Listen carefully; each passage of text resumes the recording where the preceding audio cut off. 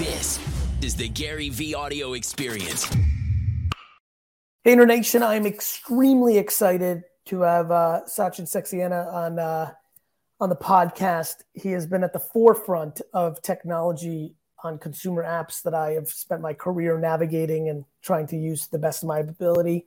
Want to get more tech talk into the podcast this year, especially as Web3 continues to evolve and people need more tech information and education. And I thought we could nerd it up for 20 or 30 minutes here and deliver a great podcast for everybody. So, Sachin, how are you, my friend? I'm doing great. Thank you for having me, Gary. Why don't you, before we get into that, let's just get to know Sachin a little bit. Like, where were you born? What kind of kid were you? Let's play that game, 0 to 14 years old. Give us a little narrative. Yeah, it's a great question. So I was actually born in a very small town called Saharanpur in India. It had about 80,000 people when I was growing up, and there was no technology. There was no internet. There was no computers at that time. So it was a fun upbringing. And fun fact, I did not know how to speak in English until the age of 14. So then I had to learn what English looks like, what that language is. So it's been a great journey of learning and exposing myself to different things. And during this time, I was born and raised in a family of doctors. So my dad was a heart surgeon, and he grew up in a family where academics and solving tough problems was the norm. So I grew up in that culture where take on big, bold, ambitious problems to solve, and then just put your head down and keep solving them. So that's the mindset. That's the world that I came from. I love that. What were you into as a kid? Like soccer, cricket, books, games, like food. Like what were your biggest interests, would you say, in your youth before you started learning English? And then let's talk about how you got into tech. Yeah, my biggest interests were cricket and soccer. Like I was a big sports nerd. I love watching every game. Till date, Ronaldo is my favorite soccer player. And I will follow wherever he goes. And I played a lot of sports as well. But more importantly, I was just deep into nerding out on books. So I've read pretty much any book you can imagine about people. Fun fact, Gary, I never read in my life any book about fiction or love stories or novels, any of those things. I actually read about people. I read about people like Bill Gates. I read about people who have been successful in different walks of life, whether it's music, whether it's arts, whether it's engineering, whether it's business. And my goal all along was to figure out what they learned in their journey that I can pick up on, that I can learn from, and probably at some point in time incorporate in my life as well. So I've always been this guy who wants to know people's story, why they did what they did. The why matters more to me than the what. And those books helped me learn a lot about those people. Fascinating. Take me through transition. What happens in your high school years and university years? Yeah, I was actually fascinated by aerospace. So my undergrad degree is in aerospace engineering. I wanted to be this guy who went to space, did some crazy stuff. Back in the day, there was no Elon Musk. There was no SpaceX, So the only thing I could do was go to NASA. And I'm not that kind of guy who likes doing a PhD, 5 years and figuring those things out. I have ADHD, I just like to go do things. So my undergrad and high school was more around learning. I stumbled upon this book called Brief History of Time by Stephen Hawking. And that fundamentally changed my view of all the things I could learn about space and all the things I could learn about how humans can survive in space and what gravity is, etc. So that was my starting position. And then then I went on to do an undergrad in aerospace engineering. My dream and my vision was go to space, figure out how to build society and civilizations over there and how to solve those tough technical problems. But then in my third year of engineering, I stumbled upon computer science, what computers can do as well. So I transitioned over to the tech industry. And that transition was stumbling upon transition. I actually left college for about a year or so to start a company. My goal was to figure out how I can build the first multilingual email for India. And that's what I tried to do. I raised some money with friends and family, started to hire some people, build it. So that was my first. What year was that? This was 2000 and 2001. So the peak and the drought of .com. If you remember 2001, everything just tanked. So from 2001 to 2003, it was very hard to raise money. I remember going from if you add .com to your name, your valuation 5x's, to if you have a .com to your name, your valuation tanks in 2001 to 2003. It was very hard to raise money, etc. So anyhow, just like a good kid I am, I went back to school, finished my engineering, got a job at Microsoft, and my mom was very happy about that. I love that. So when did you really get serious? Like, when do you feel like you kind of really clicked in your career? Yeah, I would say when I landed in Silicon Valley, I mean, honestly, I have this desire to be a wanderer where I look for different information, seek information, try to understand what's going on. I'm unlike some of the other players or some of the other people who were born and raised and they knew exactly what they wanted to do. I actually did not know what I wanted to do. I had to stumble upon, learn, and see what really gets my energy going. So I would say when I landed in Silicon Valley back in 2007, 2008. That is when I think I found my jam. I was like building products, solving tough problems, and doing that at breakneck speed is where I thrive in. People solve problems, many tough problems, and they might have a different time horizon to them, etc. But the thing that really excites me is when I get to take on a big challenge, solve it with the power of technology, and do so in a compressed time frame so you can actually have impact on society, impact on your customers very, very quickly. So I got here and it's been a roller coaster ride. I've been very blessed to have worked at Facebook, Instagram, Airbnb. Where did you start? I started back in at Microsoft. So my first job. That I know. I mean, and then Facebook. I'm sorry. And then Facebook. Let's start there. What did you come in at Facebook? I was an individual contributor working on driving Facebook growth. And what year was that? That was the early years, like 2012 or so, something like that. And Instagram was just bought over. At that time, it was like 20, 30 people, I believe. It was like 8 when it was bought. When it was bought. 12 or something. 12 people. And what did you feel at the time that this was the biggest company in this emerging space of social? Is that kind of what it felt like? It felt like very different things, to be honest. It felt like we were tackling we had stumbled upon some major product market fit where customers were loving us.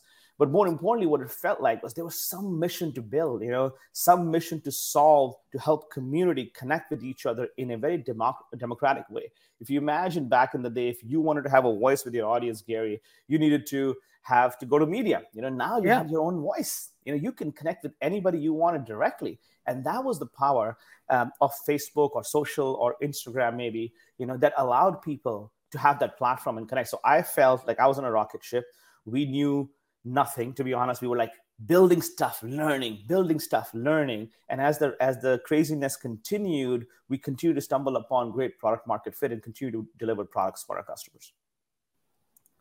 What was the biggest aha you had in 2012 to 14 or 15, that window about consumers? You're now really working, you're getting deeper. To your point, the kind of world is evolving.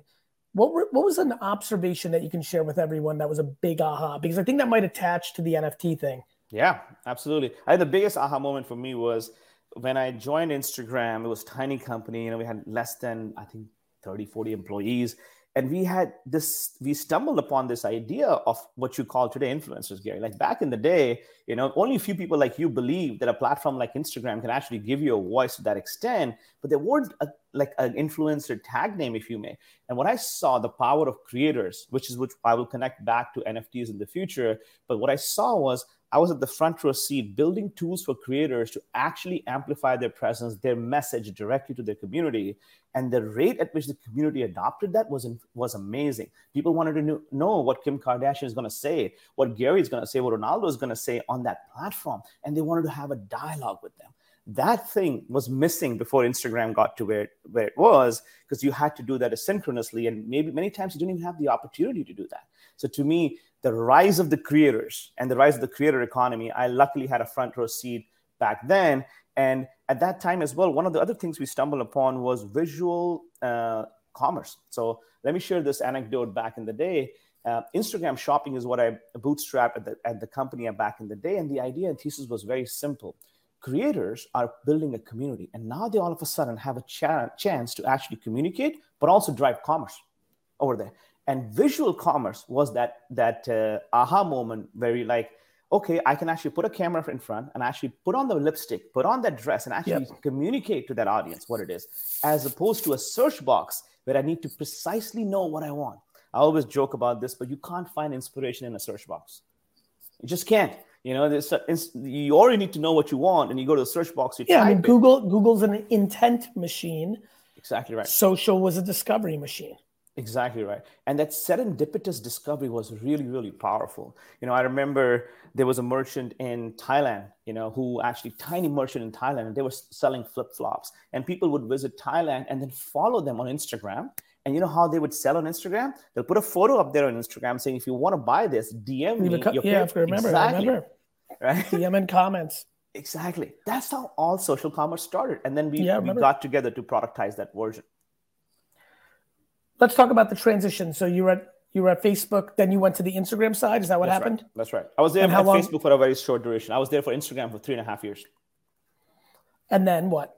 And then I went to another company by the name of Airbnb. It was early days, very different domain. I was just enamored by Brian Chesky, who was building a great company with a great mission. So I went over there to build Airbnb Plus, which is a high end of accommodations that Airbnb wanted to build before somebody else disrupts them. And you probably already know, when you stay in an Airbnb, the hit or miss. Sometimes you get a good house, sometimes you don't get a good house.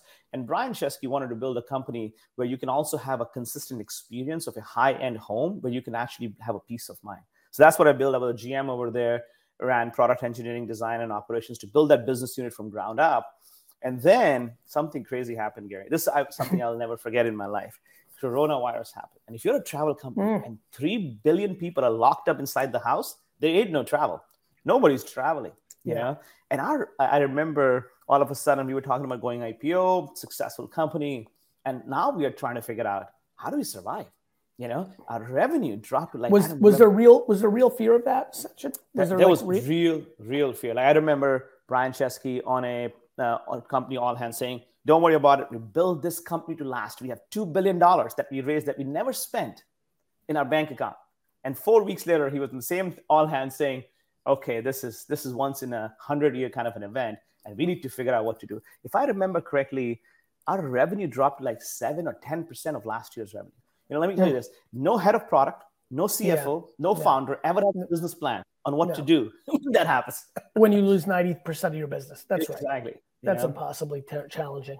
So Brian went into a very different mode. We raised $2 billion. And that we had to lay off 1,900 employees, about 200 of those just in my organization. It was a painful time. And what I joke about, but it's real, is that, I could not have gone to HBS, Stanford Business School, to learn about what crisis leadership is. I was right in the front seat. That's right. Trying to survive, but also trying to grow, because all of us believed that when this is all said and done, Gary, people will want to travel. Travel is in the blood of every individual. There was a survey we did a long time ago, which is, if money wasn't a consideration, if you could retire, what would you do? What do people say? I'll travel the world. Why do they say that? Because that is how they build memories and experiences, and it's an extension of who they are. So we had hope, but during those year and a half, it was a crazy time. Luckily, everything worked out just fine. Airbnb went IPO, became a $100+ billion company. People are traveling. But it was a fun experience being in the front row seat learning. And when did you leave Airbnb? Late 2019? 2020? 2020, yeah, sorry. Yeah, late 2020. And then? Then I took a 6 months break. I was kind of, to be honest, like when you do Facebook, Instagram, Airbnb, kind of hyper it's a lot. Companies, Corona, man, you burn out. Yeah, exactly. You burn out. So fun, like not a fun fact, but the honest answer is I burned out. I felt like I was not able to keep up with the craziness of that. So I took 6 months off. And during what did you do? I just stayed at home because it was coronavirus, couldn't go out. Oh, right. I just stayed at home, connected with my family. By the way, I lost 20 pounds. I gained 20 pounds. How many? 20 pounds. Good for you. Yeah, I lost 20 pounds. Like, man, I got to take care of myself, invest in my relationship with my wife and kids. That's what I did. And during that time is when I got back into the rabbit hole of crypto and Web3. That's when I was like, man, if this is all happening right in my backyard. And I started investing in crypto back in 2013, 2014.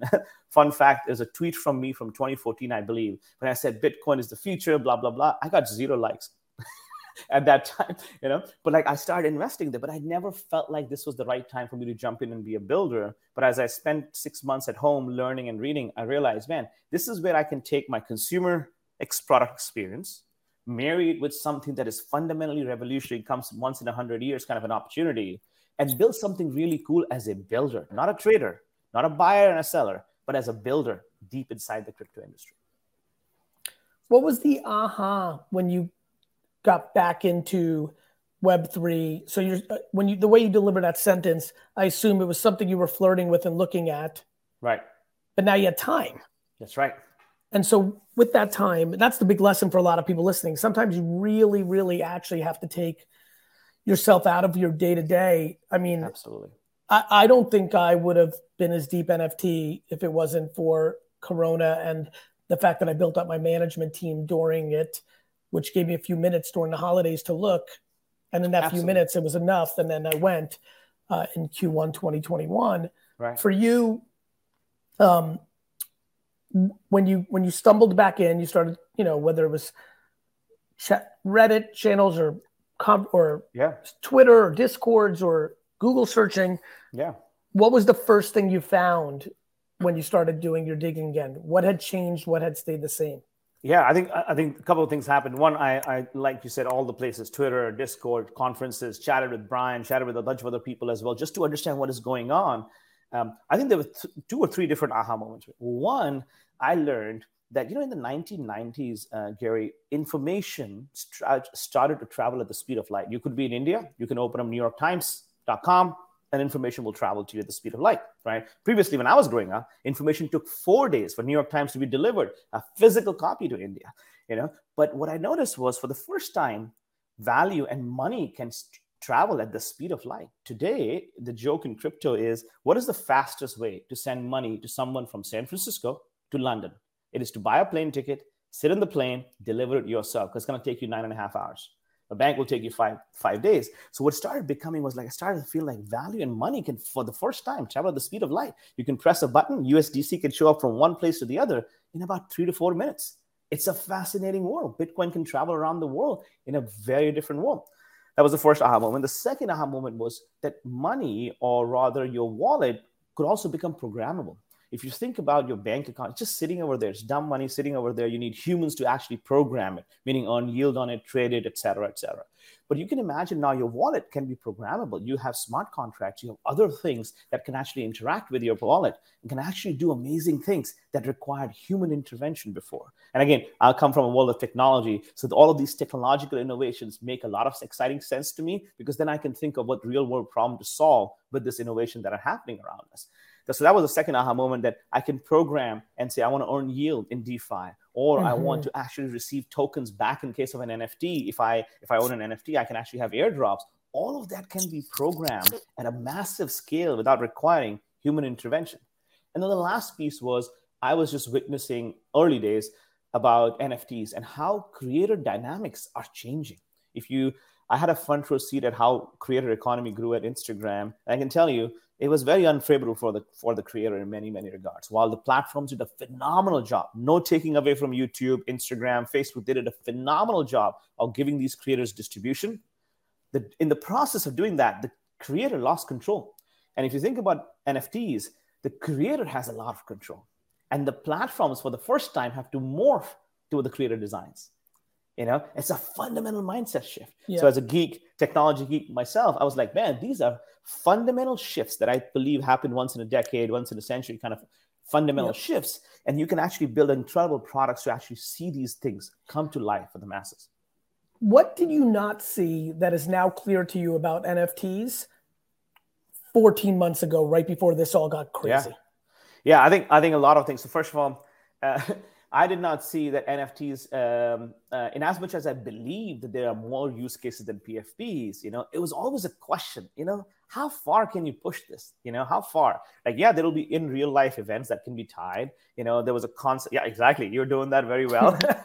But now that I'm sitting over here, it's like, I can literally see anything that has ownership, anything that has then attached benefits by lieu of having ownership.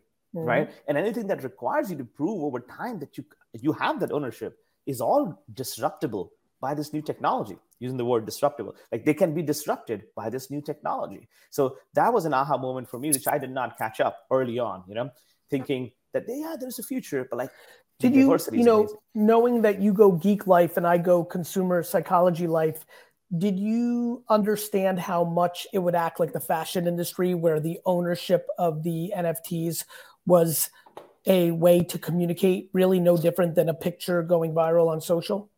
Yeah, I think that's a great point. So I wouldn't give myself enough credit to say I could connect the dots in the beginning, but over time, it started becoming very, very clear that these things could actually be connected just the way you described. Something can go viral on social. You can take the similar analogy from fashion and actually think about how that can go viral as well. And the other thing I would say is I always believed in this, Gary, that community matters a lot, right, for a creator, right? But the power of community is insanely more pronounced in the Web3 world than it was before, right? The fickleness of a community in the world of Web2, where you can go from one to the other very easily because you don't have skin in the game. You know, you haven't invested $7 million to buy that Bored Ape Yacht Club, right? Yes. It was a lot of fickle community, right? But now I see the people. The concern I have is that it's overcorrecting in the short term of this gold rush, where people are only part of it because of the financial interest. And Absolutely. I think we'll find our middle soon. We'll find our middle soon. I think while it is true what you're describing is definitely a problem, I do view that in the Cambrian explosion of ideas that every industry goes through, these kinds of things come and go. That always happens. We just have never seen so many people deploy so much capital in the short term. This is day trading internet stocks in '98 at a scale that is profound. It's profound. It's really, really profound. While still a very small community. I mean, even my podcast that's listening right now, a lot of them do not own an NFT, which I think is a nice segue, because I think what you're up to in your day job is going to lead to a lot more people owning an NFT. That's our hope. Let's talk about that. Give me a little 411 on what you're up to. Why don't you tell everybody in the audience if they're unaware of what's going on that front? Yeah, happy to. So I think let's start first with people who are creators, and then we'll come back to people who want to support those creators. I think the fundamental underlying revolution isn't that you can have a PFP, isn't that you can have a profile photo. The fundamental revolution is that as a creator, you have a lot more control than you ever had. And I want to give two examples to people. In the previous world, you create content on YouTube or wherever that is, becomes their property. Right? At the end of the day, you're using their platform. It is part of their ecosystem. It's not your content per se anymore, as per the terms of service, right? But in this world, your smart contract that powers the NFT is yours. If you can get a smart contract of your own, you can dictate the terms that places like OpenSea, Coinbase NFT will have to follow to be able to do that.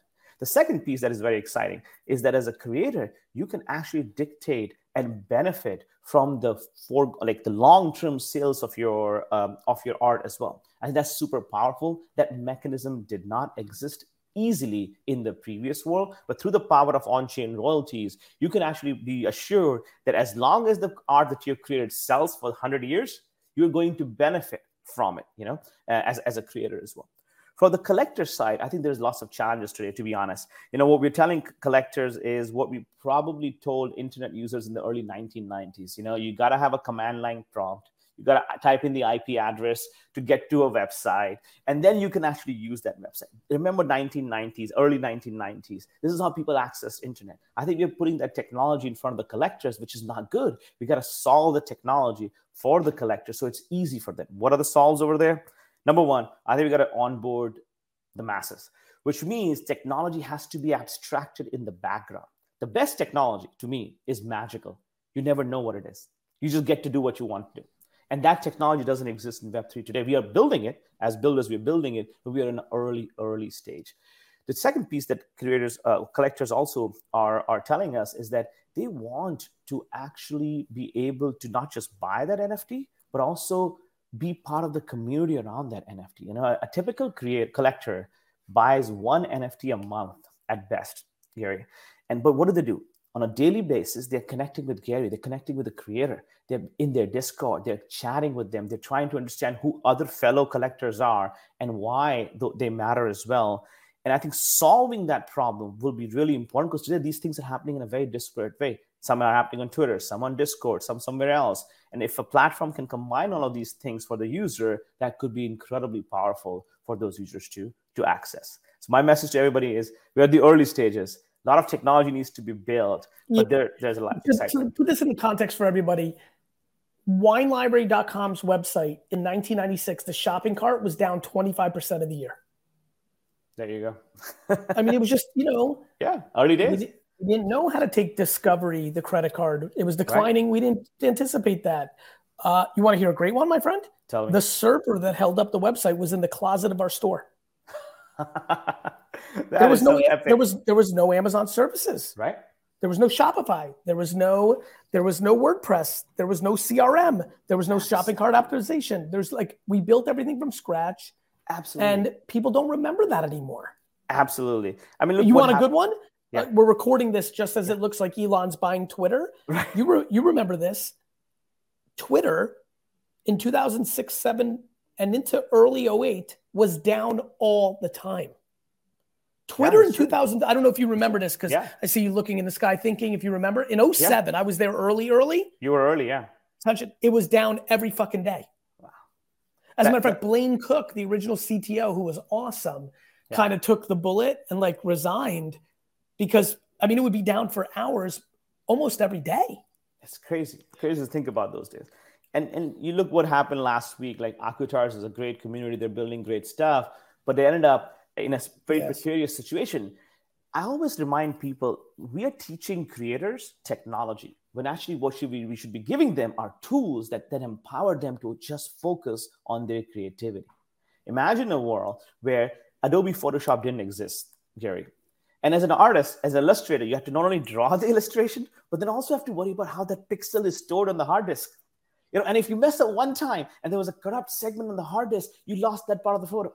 That is crazy to think about that world. But that's the world that we're living in. We don't have an Adobe Photoshop of NFTs today. I'm using that as an analogy, but you get the idea. We don't have the tools where the creators just focus on creativity while the technology is not what they worry about. And I think we are about to usher this era in this year, in my opinion. I love it. Final thoughts before we get out of here. Anything that we haven't covered that you would like to touch on? I would say we are super early, folks. If you missed out on Bored Ape Yacht Club or something else, don't worry. There's the next one coming. There's a lot of exciting things happening. And please come in here for the long term. We're going to see a lot of ups and downs. We're going to see a lot of things coming up, disappearing, etc. But at least I am in this for the long haul. Coinbase is in this for the long haul. I know, Gary, you are in this for the long haul. We want to welcome everybody for the right reasons and continue to innovate as builders and creators to take this amazing community of NFT artists and collectors even bigger. Just final thoughts. The anxiety of launching so big, like the NFT platform, a lot for you, a little? How does, if you, at the scale you're playing at with something that's so complex right now, it's so early, was it anxious for you? It was definitely a lot of, what I should say is excitable energy. I would say it was a lot of excitement, it was a lot of energy. And sometimes you can confuse excitable energy into nervousness or anxiousness, right? To me, it's the excitable energy. We are at the beginning where we could actually do something that the community has always hoped for, but never had. And that's what we were excited about. So the team worked 24/7 for the last 6 months or so. Kudos to the team for shipping this out. I'm just excited that the first version is out. Now we can rapidly ship on top of it. It's always hard to get the first brick down, the first wall created, and then after that, you can ship really, really fast. So I'm really excited for people who've tried Coinbase NFT. My promise to all of you is we're going to be shipping every week, every day. Keep checking it out. We're going to have more and more features for you. And our job is to make it so easy. Like Coinbase made it easy for people to buy Bitcoin without ever worrying about the complexity. I want to do the same thing for NFTs. We want Coinbase to make it so easy for people to participate in the NFT economy that they forget about the how and they only enjoy the what. I love that. What a beautiful line. Sachin, thank you so much for being one of the pioneers of this future world. Thank you, Gary, for having me.